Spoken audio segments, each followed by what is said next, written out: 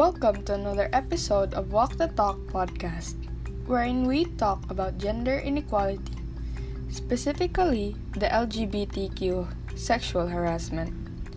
In this episode, our topic is going to be the harassment of LGBT community and the overshadow of feminism. Interesting.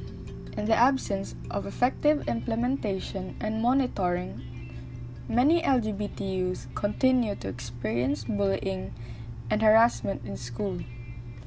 This report is based on interviews and group discussions conducted in 10 cities on the major Philippine islands of Luzon and Visayas, with 76 secondary school students or recent graduates who identified as LGBT.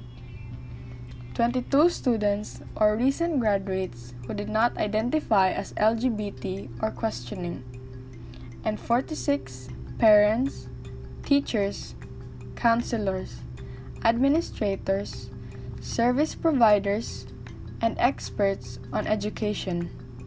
It examines 3 broad areas in which LGBT students encounter problems. Carlos M., a 19-year-old gay student from Olongapo City, said, "When I was in high school, they'd push me, punish me.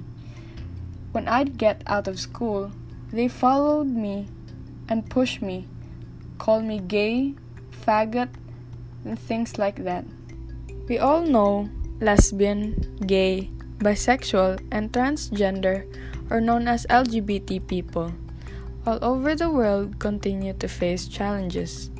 Examples include a lack of employment opportunities, prejudice when accessing healthcare, housing, and education. In recent years, lawmakers and school administrators in the Philippines have recognized that bullying of LGBT youth is a serious problem and designed interventions to address it. In 2012, the Department of Education, or DepEd, which oversees primary and secondary schools, enacted a child protection policy designed to address bullying and discrimination in schools, including on the basis of sexual orientation and gender identity.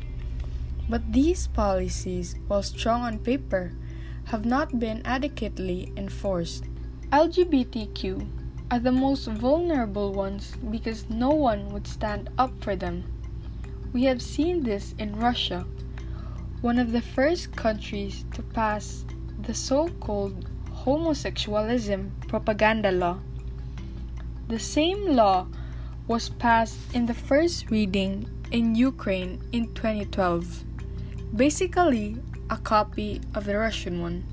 The only difference was that in Russia, they proposed administrative fines, while the Ukrainian punishment would be a prison sentence of 3 to 5 years for any neutral or positive media coverage of homosexuality. Nobody protested in Ukraine back then. We can observe similar trends today, and these are not just attacks or attempts to beat somebody up. To continue on our topic, what do we mean when we say gender equality? Do we really step away from the traditional roles of men and women? Why do we combine feminism with LGBT issues?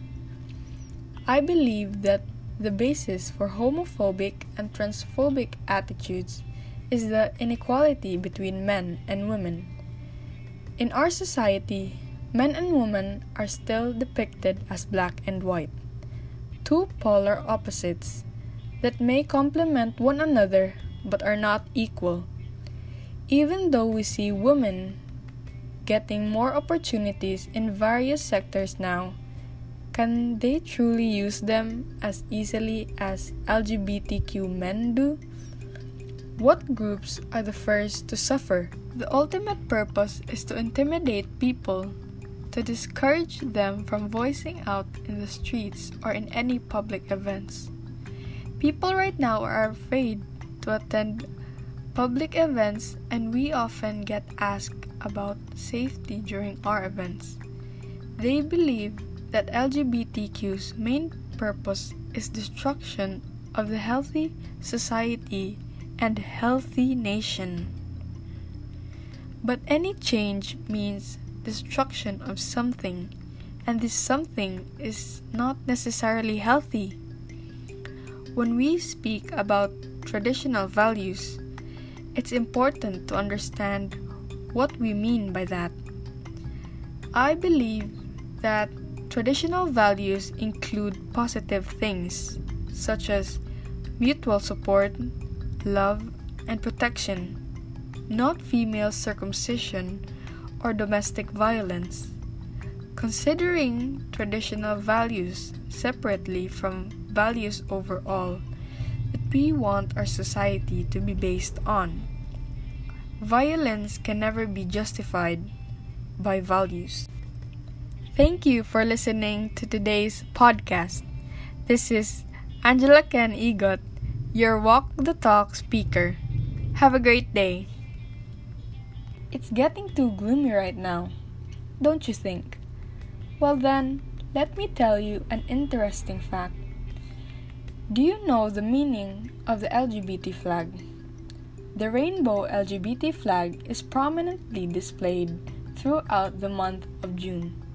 In the original 8-color version, pink stood for sexuality, red for life, orange for healing, yellow for the sun, green for nature, turquoise for art, indigo for harmony, and violet for the soul.